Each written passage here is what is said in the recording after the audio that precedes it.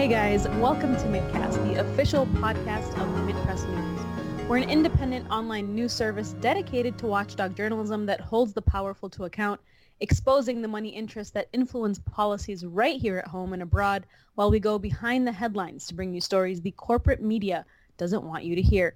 I'm your host, Manar Mohawish, founder and editor-in-chief of Midpress News.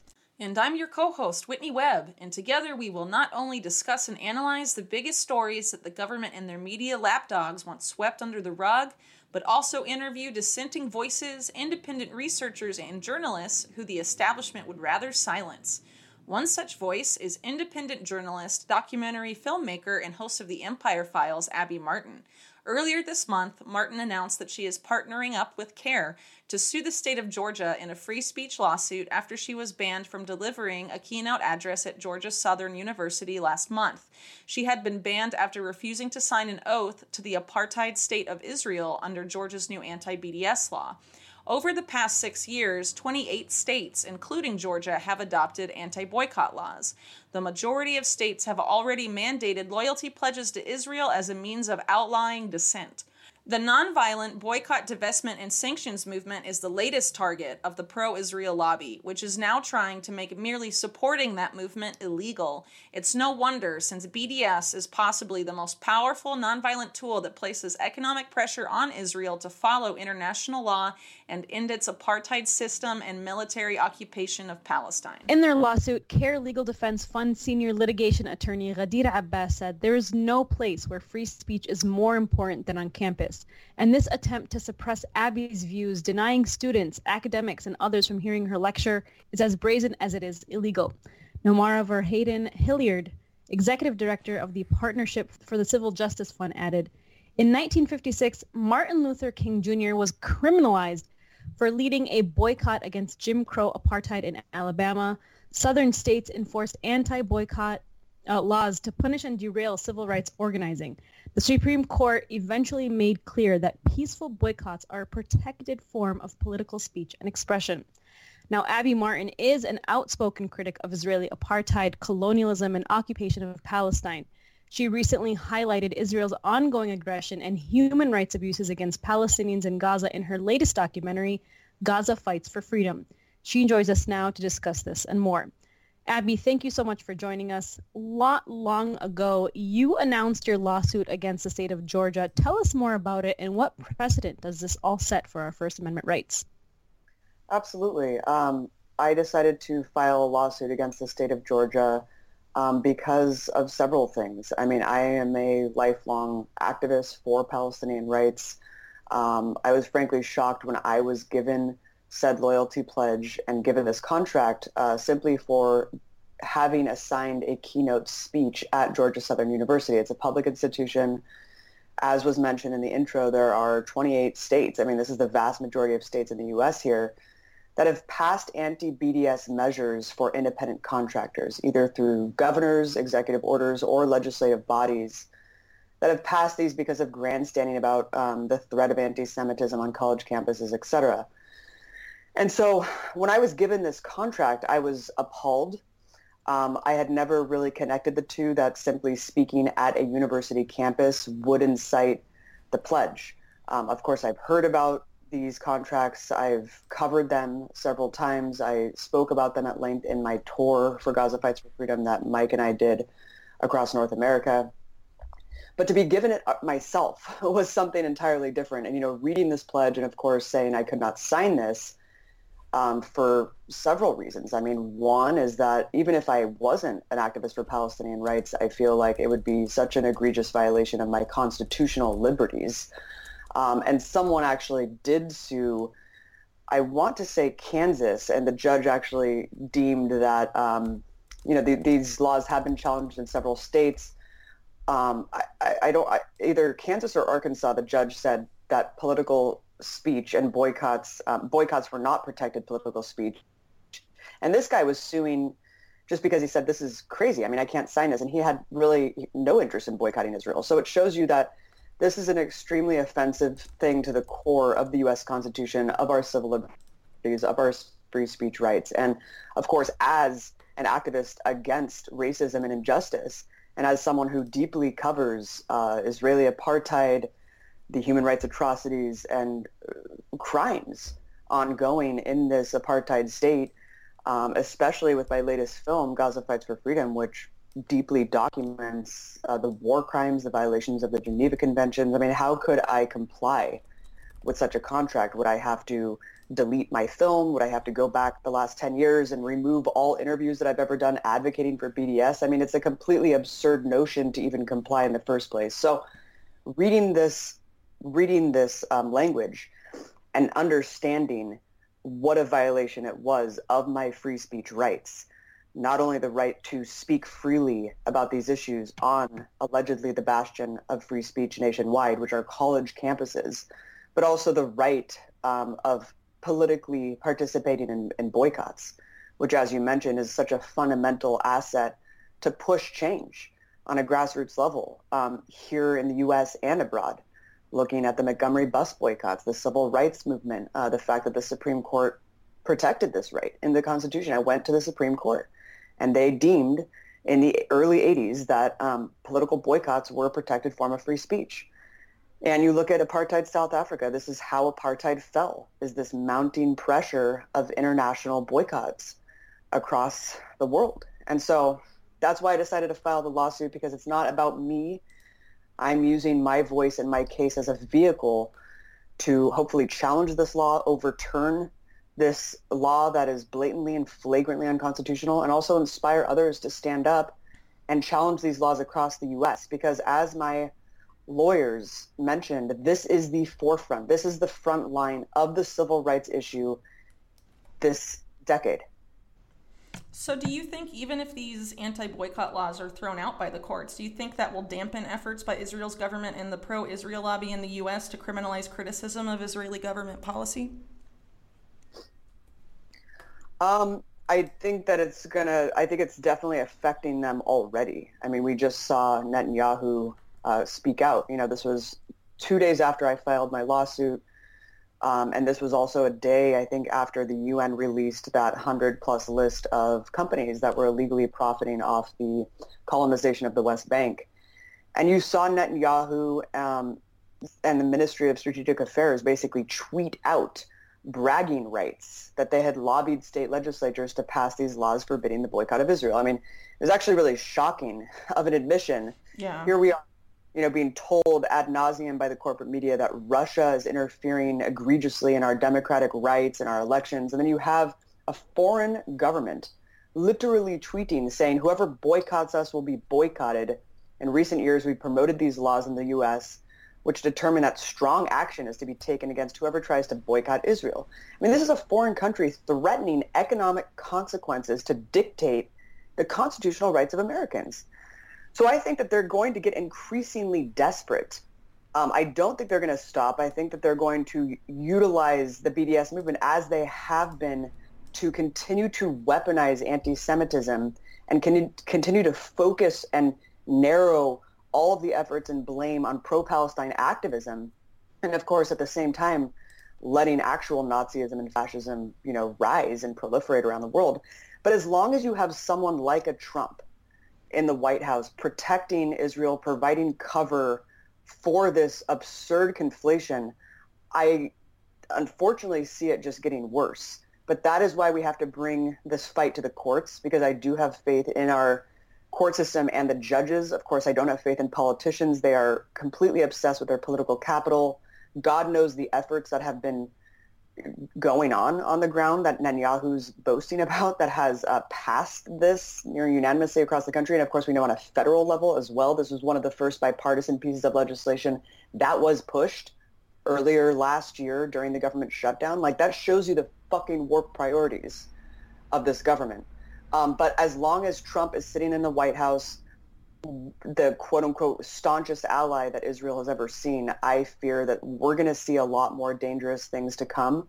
But that is why we have to bring this to the courts. We have to set a precedent, and we have to push to allow judges to deem these unconstitutional, because many of them have. The vast majority of judges have deemed them unlawful once they are presented with the case.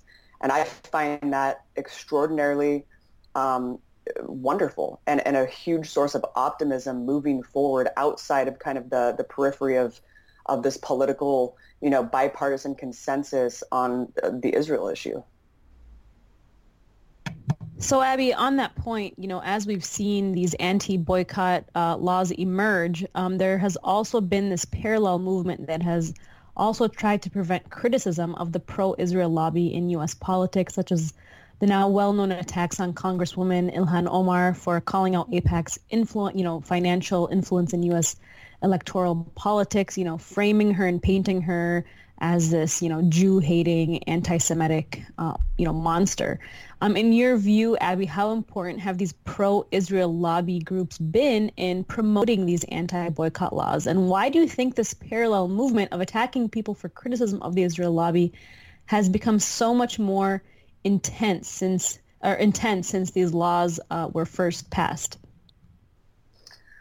I think that Israel has kind of made an alliance with white supremacism and neo-Nazism, where they basically accepted that people like Trump, administrations like Trump, and essentially the foundation of the U.S. empire, which is rooted in the same kind of violent ethnic cleansing and settler colonialism, that's okay, as long as you are pushing, and of course anti-Semitism and Islamophobia are two sides of the same coin, but according to Israel, it's okay to be Islamophobic. It's great, actually, to be bigoted against Muslims and to push that, even if it's rooted in Nazism, right? Even if it's rooted in white supremacism, as long as Israel is protected and promoted.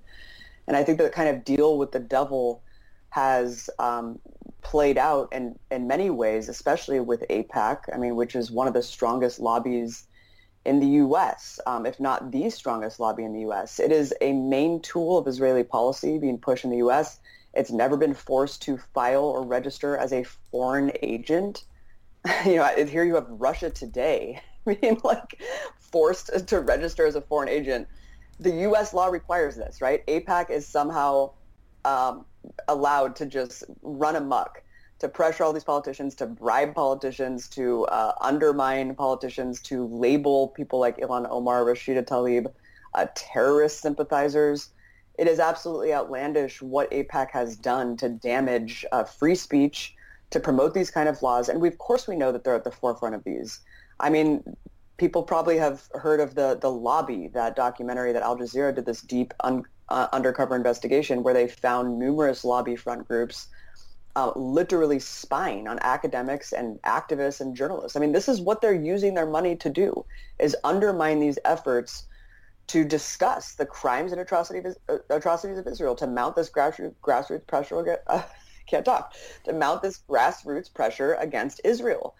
And what they've done to Ilhan Omar and Rashida Tlaib, who I think are very brave, incredible women of color, Rashida, of course, being a Palestinian, Ilhan Omar, the first sitting Muslim wearing hijab in Congress, absolutely amazing that they have not backed down from their critiques of Israel. They are, they're co-sponsoring Betty McCollum's bill, who is also a white woman, and she's been vociferously attacked by AIPAC as well. She was accused of basically conflated with ISIS from an AIPAC ad that they posted on Facebook, posting pictures of McCollum, Omar, and Tlaib saying, we need to protect our Israel allies from the threats that they face in Iran, Hamas, Hezbollah, and then they're and also in the bowels of U.S. Congress, even more sinister, and literally showing ISIS photos.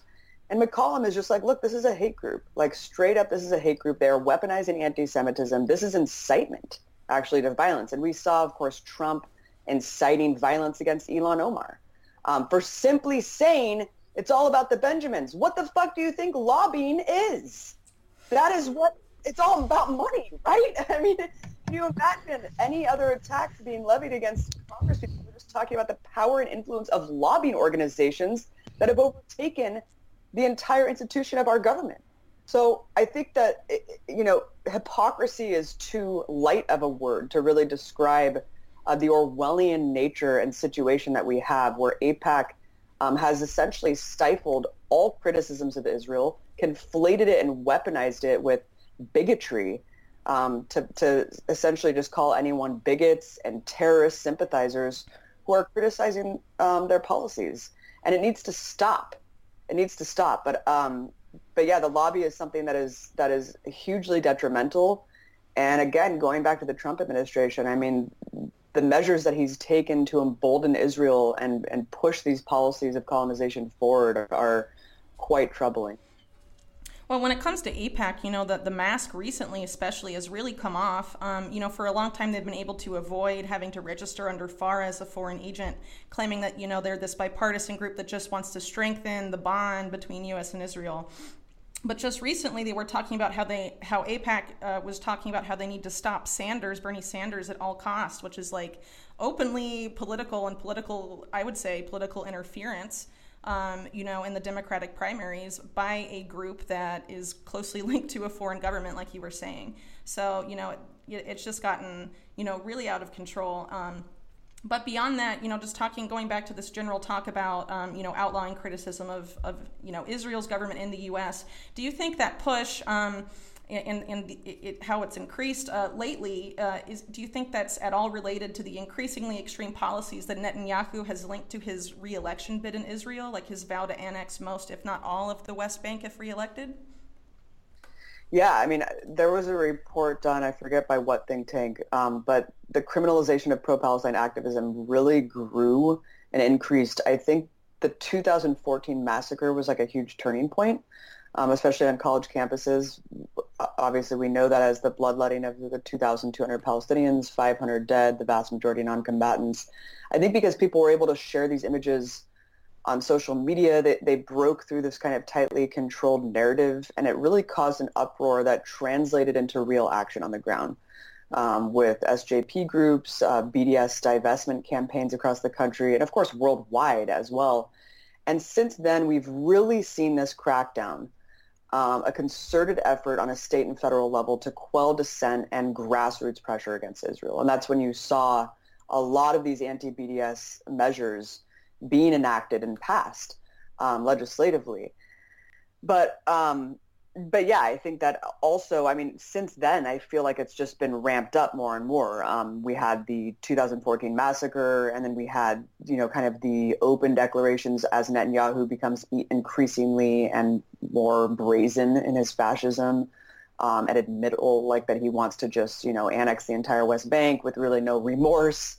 The recent election being a complete farce. I mean, his indictment, the partnership with Trump. So all of these things, the Great March of Return, which we can get into, I think have just increased the motivation and really inspired people worldwide to keep acting on this issue and to continue the pressure. And so it really, I feel like that was a turning point in the sand. It hasn't stopped. And they've just shown their hand and revealed their agenda way too much, especially under Trump. But again, I mean, because of this hyper focus on criminalizing and combating Palestine activism in BDS, there's virtually no effort spent to rooting out the actual danger of actual Nazism and white supremacism in this country. And that's what I find so fascinating about this whole thing. It's like these lobbying groups, whether it's the Zionist Organization of America, the Simon Wiesenthal Center, or AIPAC, they literally will blame Palestinians and pro-Palestine activists whenever there's like a white supremacist attack. That in their manifestos, they will openly declare like anti-Semitic Nazi beliefs. But because Trump kind of embodies those beliefs as well and is giving cover for them on a federal level, they just don't care. Because it really is all about protecting Israel at all costs. They don't actually care about rooting out the danger that really is posed to Jewish people worldwide, which again goes back to Nazism, which includes Islamophobia and anti-Muslim bigotry. All right, so I want to talk a little bit about the elections that are taking place right now with all the candidates and their talking points. When it comes to foreign policy, it seems like each candidate, especially on the Democratic side, they often take the side of the State Department and U.S. militarism, with the exception of some talking points made by Bernie Sanders, Who do you think, in your opinion, stands more with human rights when it comes to Palestine and Israel out of all the Democratic candidates? Well, of course, I would say Bernie Sanders is the best one. He's not good. He's still an imperialist and he's still pro-Israel, right? But I think that when you look at what he is willing to say, it does go leaps and bounds farther than any other political candidate. I mean, and that is absolutely conclusive. And I've studied his policies. I put together a big thread on kind of all of these Democratic contenders. And I think it's safe to kind of call Netanyahu a racist, and it's safe to call him right-wing, and it's safe to criticize his egregious policies because they are insane, right? I mean, to openly declare the annexation of the West Bank, to say settlements aren't illegal, and just, again, the partnership with Trump, it's become easier. The mask is lifted. And so you have people from Elizabeth Warren to Pete Buttigieg to, Cory Booker, who said that he would cut off his right hand than he would rather cut off his right hand than to betray Israel, and that him and the AIPAC president text like teens. But other than that, you see them criticizing Netanyahu, right? Because it's easy. But Bernie Sanders at least has gone out there, declared that he is part of the Jewish movement against the occupation. He has articulated at least what he would want as his two-state solution, which is actually what a lot of Palestinians have talked about as a negotiating tool, which is withdrawing settlements in the West Bank to the 1967 borders. Of course, an unequivocal end to the military occupation and to the medieval siege of Gaza. And I think that is a pretty radical stance. You look at Hamas's new charter. They have said that was a negotiating tool that they would be willing to discuss, which is the withdrawing of settlements at the 1967 borders. So I think that the fact that he's gone as far as saying that it's a necessity is something that is pretty monumental. And I think it's worth mentioning that just in 2016, Bernie Sanders was really bad on this issue. During the debates with Hillary Clinton, he could barely muster the words disproportionality when he was talking about the 2014 massacre. And of course, Hillary Clinton was a joke. She was just a staunch defender of anything Israel did. But I think that's a testament to how much the movement has moved Bernie to the left.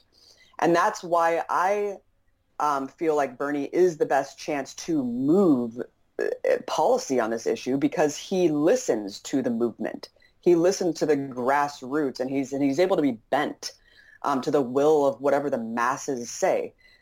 Because this issue, I think, is exemplary of that fact, is that in 2016 he was poor. He wasn't going nearly as far as he is now. And just a couple years later, the fact that he's saying, settlements need to end, the occupation is criminal, it needs to end, and we need to withdraw settlements for the last 40 to 50 years is a pretty strong statement.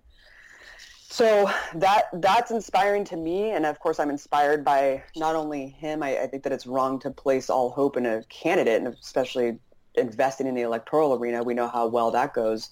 But the millions of people that are behind Bernie, I've met tons of people in the Bernie Sanders movement who are really invested in foreign policy. They are staunch anti-imperialists. They really care about Palestinian rights.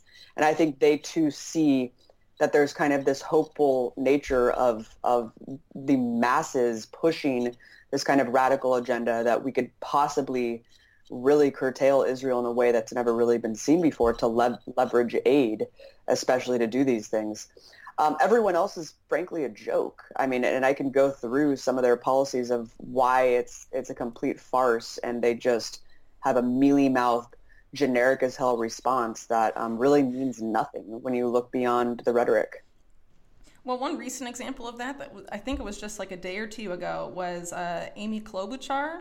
And she said the reason she couldn't name the president of Mexico was because she can name all the members of the Knesset, or the number of people in Israel's Knesset.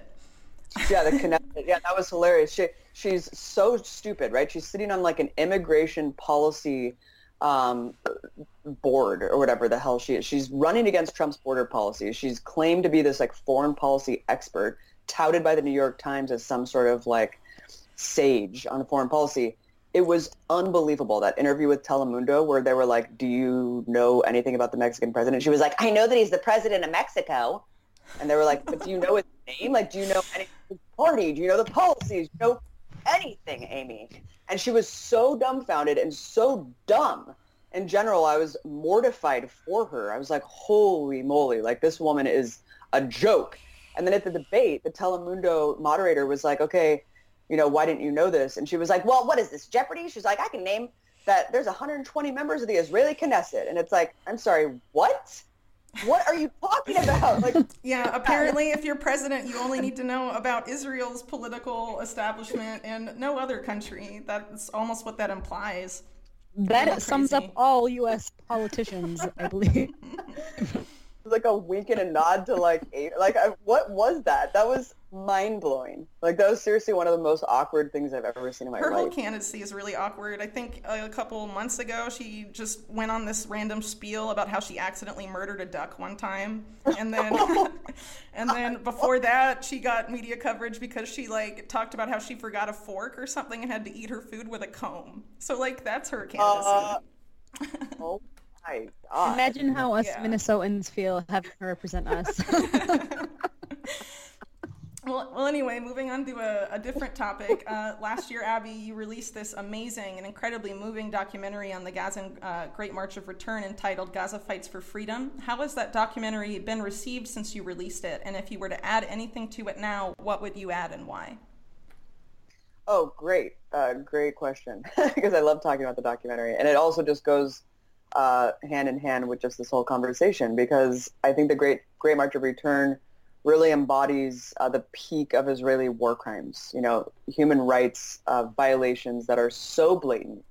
It is so beyond debate what is going on, because the Great March of Return was really kind of an unprecedented action that we have never seen before in Palestinian society. Tens of thousands of Palestinians from all stripes of Palestinian society. Of course, you could argue iterations of the Intifada were largely, nonviolent, but this was kind of a different thing. This was out of the desperation in Gaza right now, and out of the situation where we have 2.2 million people, 75% of them refugees, literally without water, without electricity, without medical attention, without basic freedom and human mobility. There was such a humanitarian crisis growing and fomenting that they joined together, activists, artists, journalists, all stripes of Palestinian society, including all political parties. A lot of people think there's this monolithic demographic of Hamas reigns everything, and there's a huge communist faction in Gaza. There's parties that are more conservative than Hamas. I mean, there's a lot going on. It's quite interesting, actually, when you look beyond just what the mainstream media says. It's kind of similar to American society. It's a lot of different people doing a lot of different things, and all of them joined together for this common goal in 2018. And they all came together, tens of thousands of them, and with bared chests and flags, and went toward this quote-unquote border fence. It's not a border fence as we know. That's what Israel likes to paint it, to pretend like there's another state that they have to take all these crazy actions against because they want to invade their country, when really it's a partition, a militarized partition blocking Palestinians from essentially accessing the lands that they were ethnically cleansed from. And so that's what it really is. And there's a no-go zone where there's a shoot-to-kill order. This has actually been in place since the Nakba, when Gaza became kind of a surplus of refugees in the beginning. When Sderot, which is a lot of people who live in Gaza were from the village of Sderot, they were ethnically cleansed. A lot of them got sent to Gaza, and there was a shoot-to-kill order back then for quote-unquote infiltrators. So this shows you that the policy has always been in place, but they've used Hamas as a cover so then they can just say, oh, well, they're terrorists, and that's why they need to kill them now. But they've always killed them, and they've always had that order there. So Ahmed Abu Artema is an incredible journalist, a young man who essentially was the lead organizer for this action. And when you hear him talk about it, it's really touching, because he talks about how the initial plan was to make it akin to an Occupy Wall Street, to pitch tents in the open land right across the quote-unquote, border fence, and to just draw attention from the international community to their struggle as refugees, to show the world that, hey, we're still refugees 70 years later. And at 9 a.m, that first day that they came out there, and a lot of these contingents were female too, which I really loved that the film leading huge swaths of this march and actions. And of course, Razan al-Najjar, the first female medic at the march who was slaughtered by Israeli forces, she was an incredible inspiration, a hero to the world.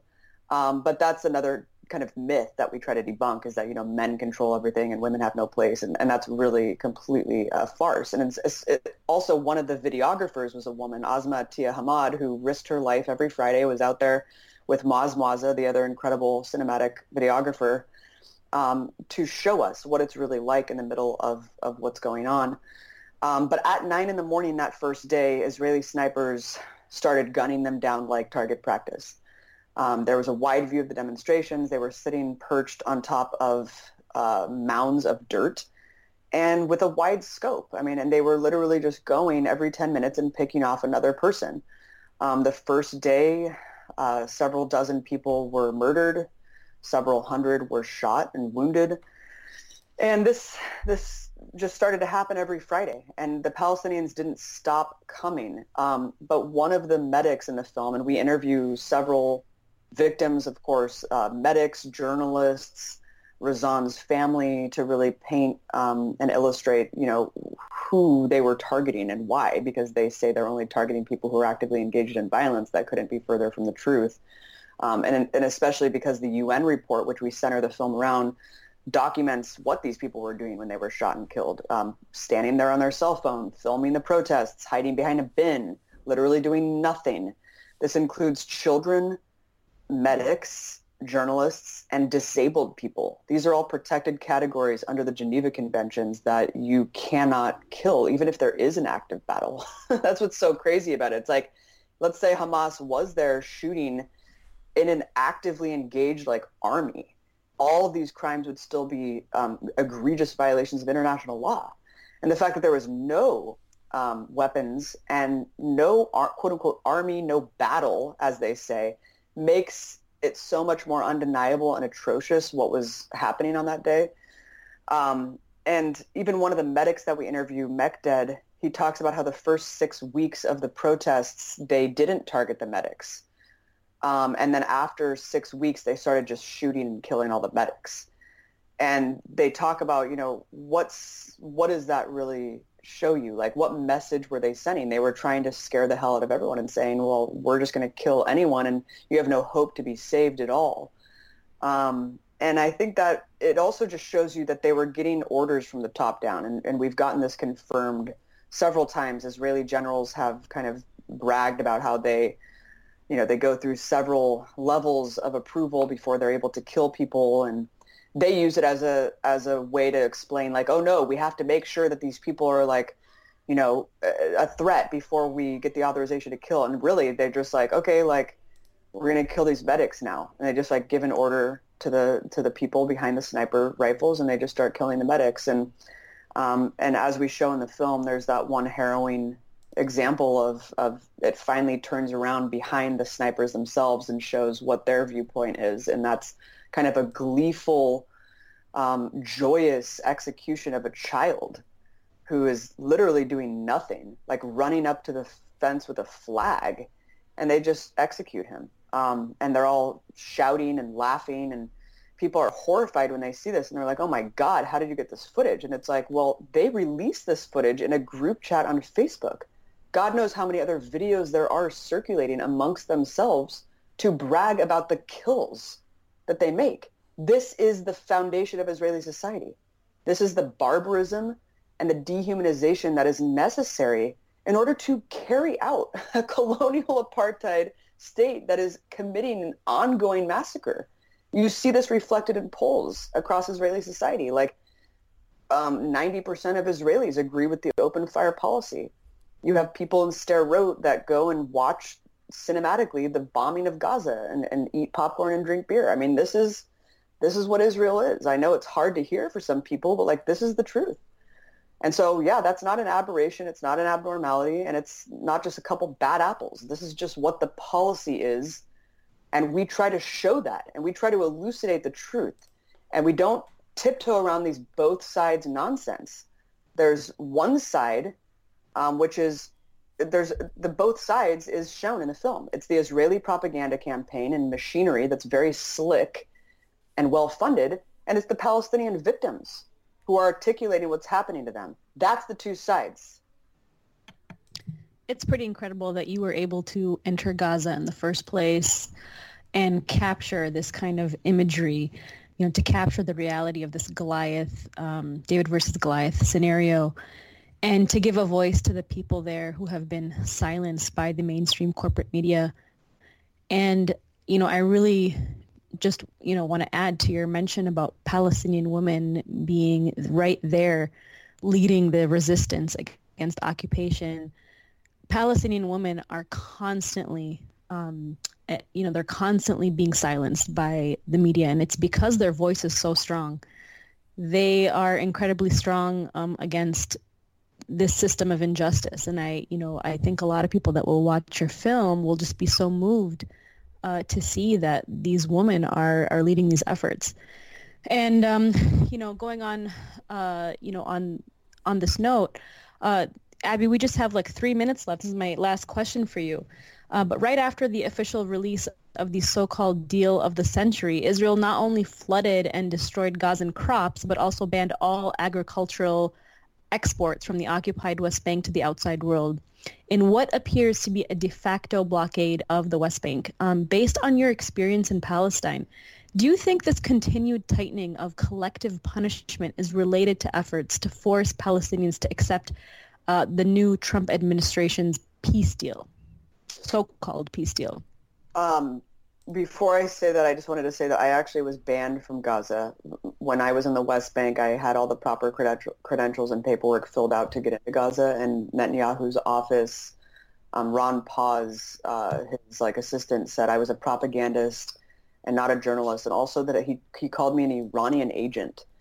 And I was really scared to be called an Iranian agent, within the West Bank and traveling through 48. And I was like, okay, this is actually really crazy that they now I'm in the target here. So it's incitement. It's crazy. And so I ended up working with a team of journalists there, and we ended up directing the interviews and the footage and stuff like that. I mean, it's really sad because I would have loved to be there and meet my brothers and sisters and work with them.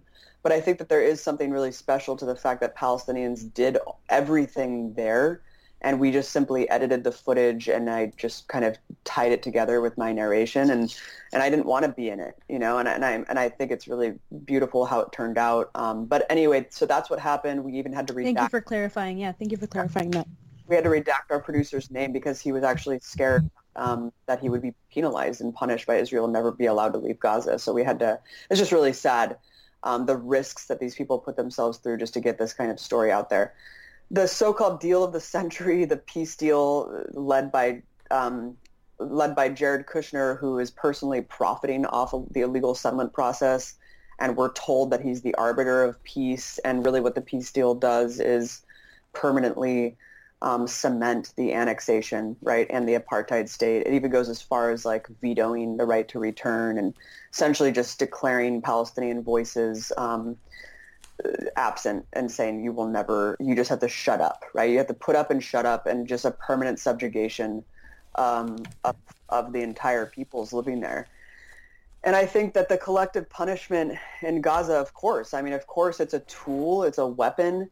It's meant to remove all hope from the equation. It's meant for people to submit, right? And I feel like that's what it's always been designed to do. And they've just been given kind of a gift where the Hamas thing is just their cover to just be like, okay, everyone in Gaza is a Hamas target. We can just kill, maim, starve out anyone there because 15 years ago there was an election and this happened. It's just the most disgusting and disgraceful policy. I feel really unmatched anywhere in the world. I can't compare this to anything that's going on. And I think that's what makes it so vicious and why BDS even arose in the first place, because it's there's no governments even holding this kind of anomaly, this anomaly of egregious international law violations, holding them to account. But yeah, I think that the policy, and Jared Kushner paints it as, this is going to provide enormous profit for Palestinians. We're finally giving them a chance to get out of their own way and to, stop choosing misery and death over profits. And we're going to pave these roads so that they could work in like these Israeli factories. And it's just disgusting. It's disgusting that that's how they paint them, right? And it's just entrenched in bigotry and Islamophobia, and just it's absolutely a disgrace. But I think that it's never going to pass because you're not giving Palestinians a seat at the table or a voice at all. So how could it? I mean, even Abbas, who a lot of people are like, he's a total puppet. I mean, he would never agree to anything like this. So I think it's a joke. It's never going to leave like the cutting room floor. But yeah, the fact that they just use it as an excuse, like, okay, well, you guys passed up another chance to get a peace deal, so we're just going to like bomb you again or block off more ability to grow food or sever more water supply. I mean, they're going to do that, and they're going to use whatever excuse they can to do that. But I think Palestinians are going to stay strong, and they're never going to stop fighting and resisting, because what is kind of illustrated in the Gaza Fights for Freedom is like the bravery and heroism from Palestinians that I've never seen before. It's something that is deeply inspiring and profound, that they understand like what freedom means in their hearts, and they'll do anything to risk their lives to access that. And it's just something that I feel like a lot of Americans, you know, from our privileged spaces, wherever we are, can't really fathom. And that's why it's necessary for us to step up and get out of these bubbles and fight, because they're the ones taking the real bullets.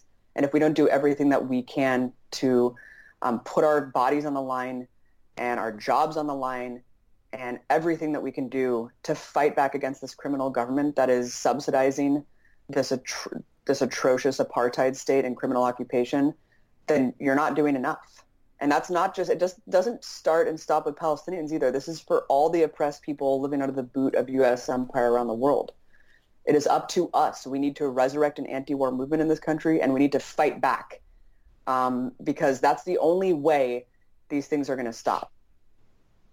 You're absolutely right. And that's why the best thing that we have, and you know, people around the world, whether they're Palestinians or people living under the boot of U.S. imperialism and militarism, or right here in the United States, who are just tired of these policies, you know, what we have left is our power, our voice. And that's why there is such a concerted effort to censor us, to silence us, to prevent us from speaking up. I mean, just imagine if this conversation aired, you know, on CNN, if you know, the mass majority of Americans were exposed to just, you know, one droplet of what was actually going on in Palestine, how they would change. They would be so enraged that the occupation of Palestine is really just a money-making machine for the 1%.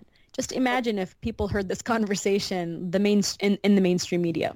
I wanted to just add one thing to that point, that when people are polled, because of course they say BDS is this movement, they fallaciously declare that BDS is this movement to like eliminate the Jewish state and expel all Jews from Israel. It's like, it couldn't be further from the truth. What BDS is doing is showing that, you know, we want one state, a one-state solution, democracy for all, one person, one vote. And when Americans are polled and they're actually told that there is no two-state solution left, that the viability of a two-state solution is no more, they actually do agree. 2 out of 3 Americans agree that, okay, well, then we should have a one state. And so once you cut through the rhetoric, it's, you know what I mean? Like, everyone kind of agrees with that. Well, it fits in with the ideals of, you know, a democracy where, the majority of people decide the laws of the land and not just one minority or one religious group. It doesn't fit in with, you know, our American ideals. But anyways, Abby, it was such a treat to have you on today. I mean, we could talk about this for like hours and hours. And it was so awesome having you on. But that's a wrap for today's Mintcast podcast. This program is 100% listener supported, and you can join the hundreds of financial supporters who make this show possible by becoming a member on our Patreon page. Thank you so much. We'll see you all next week. Thanks so much, guys.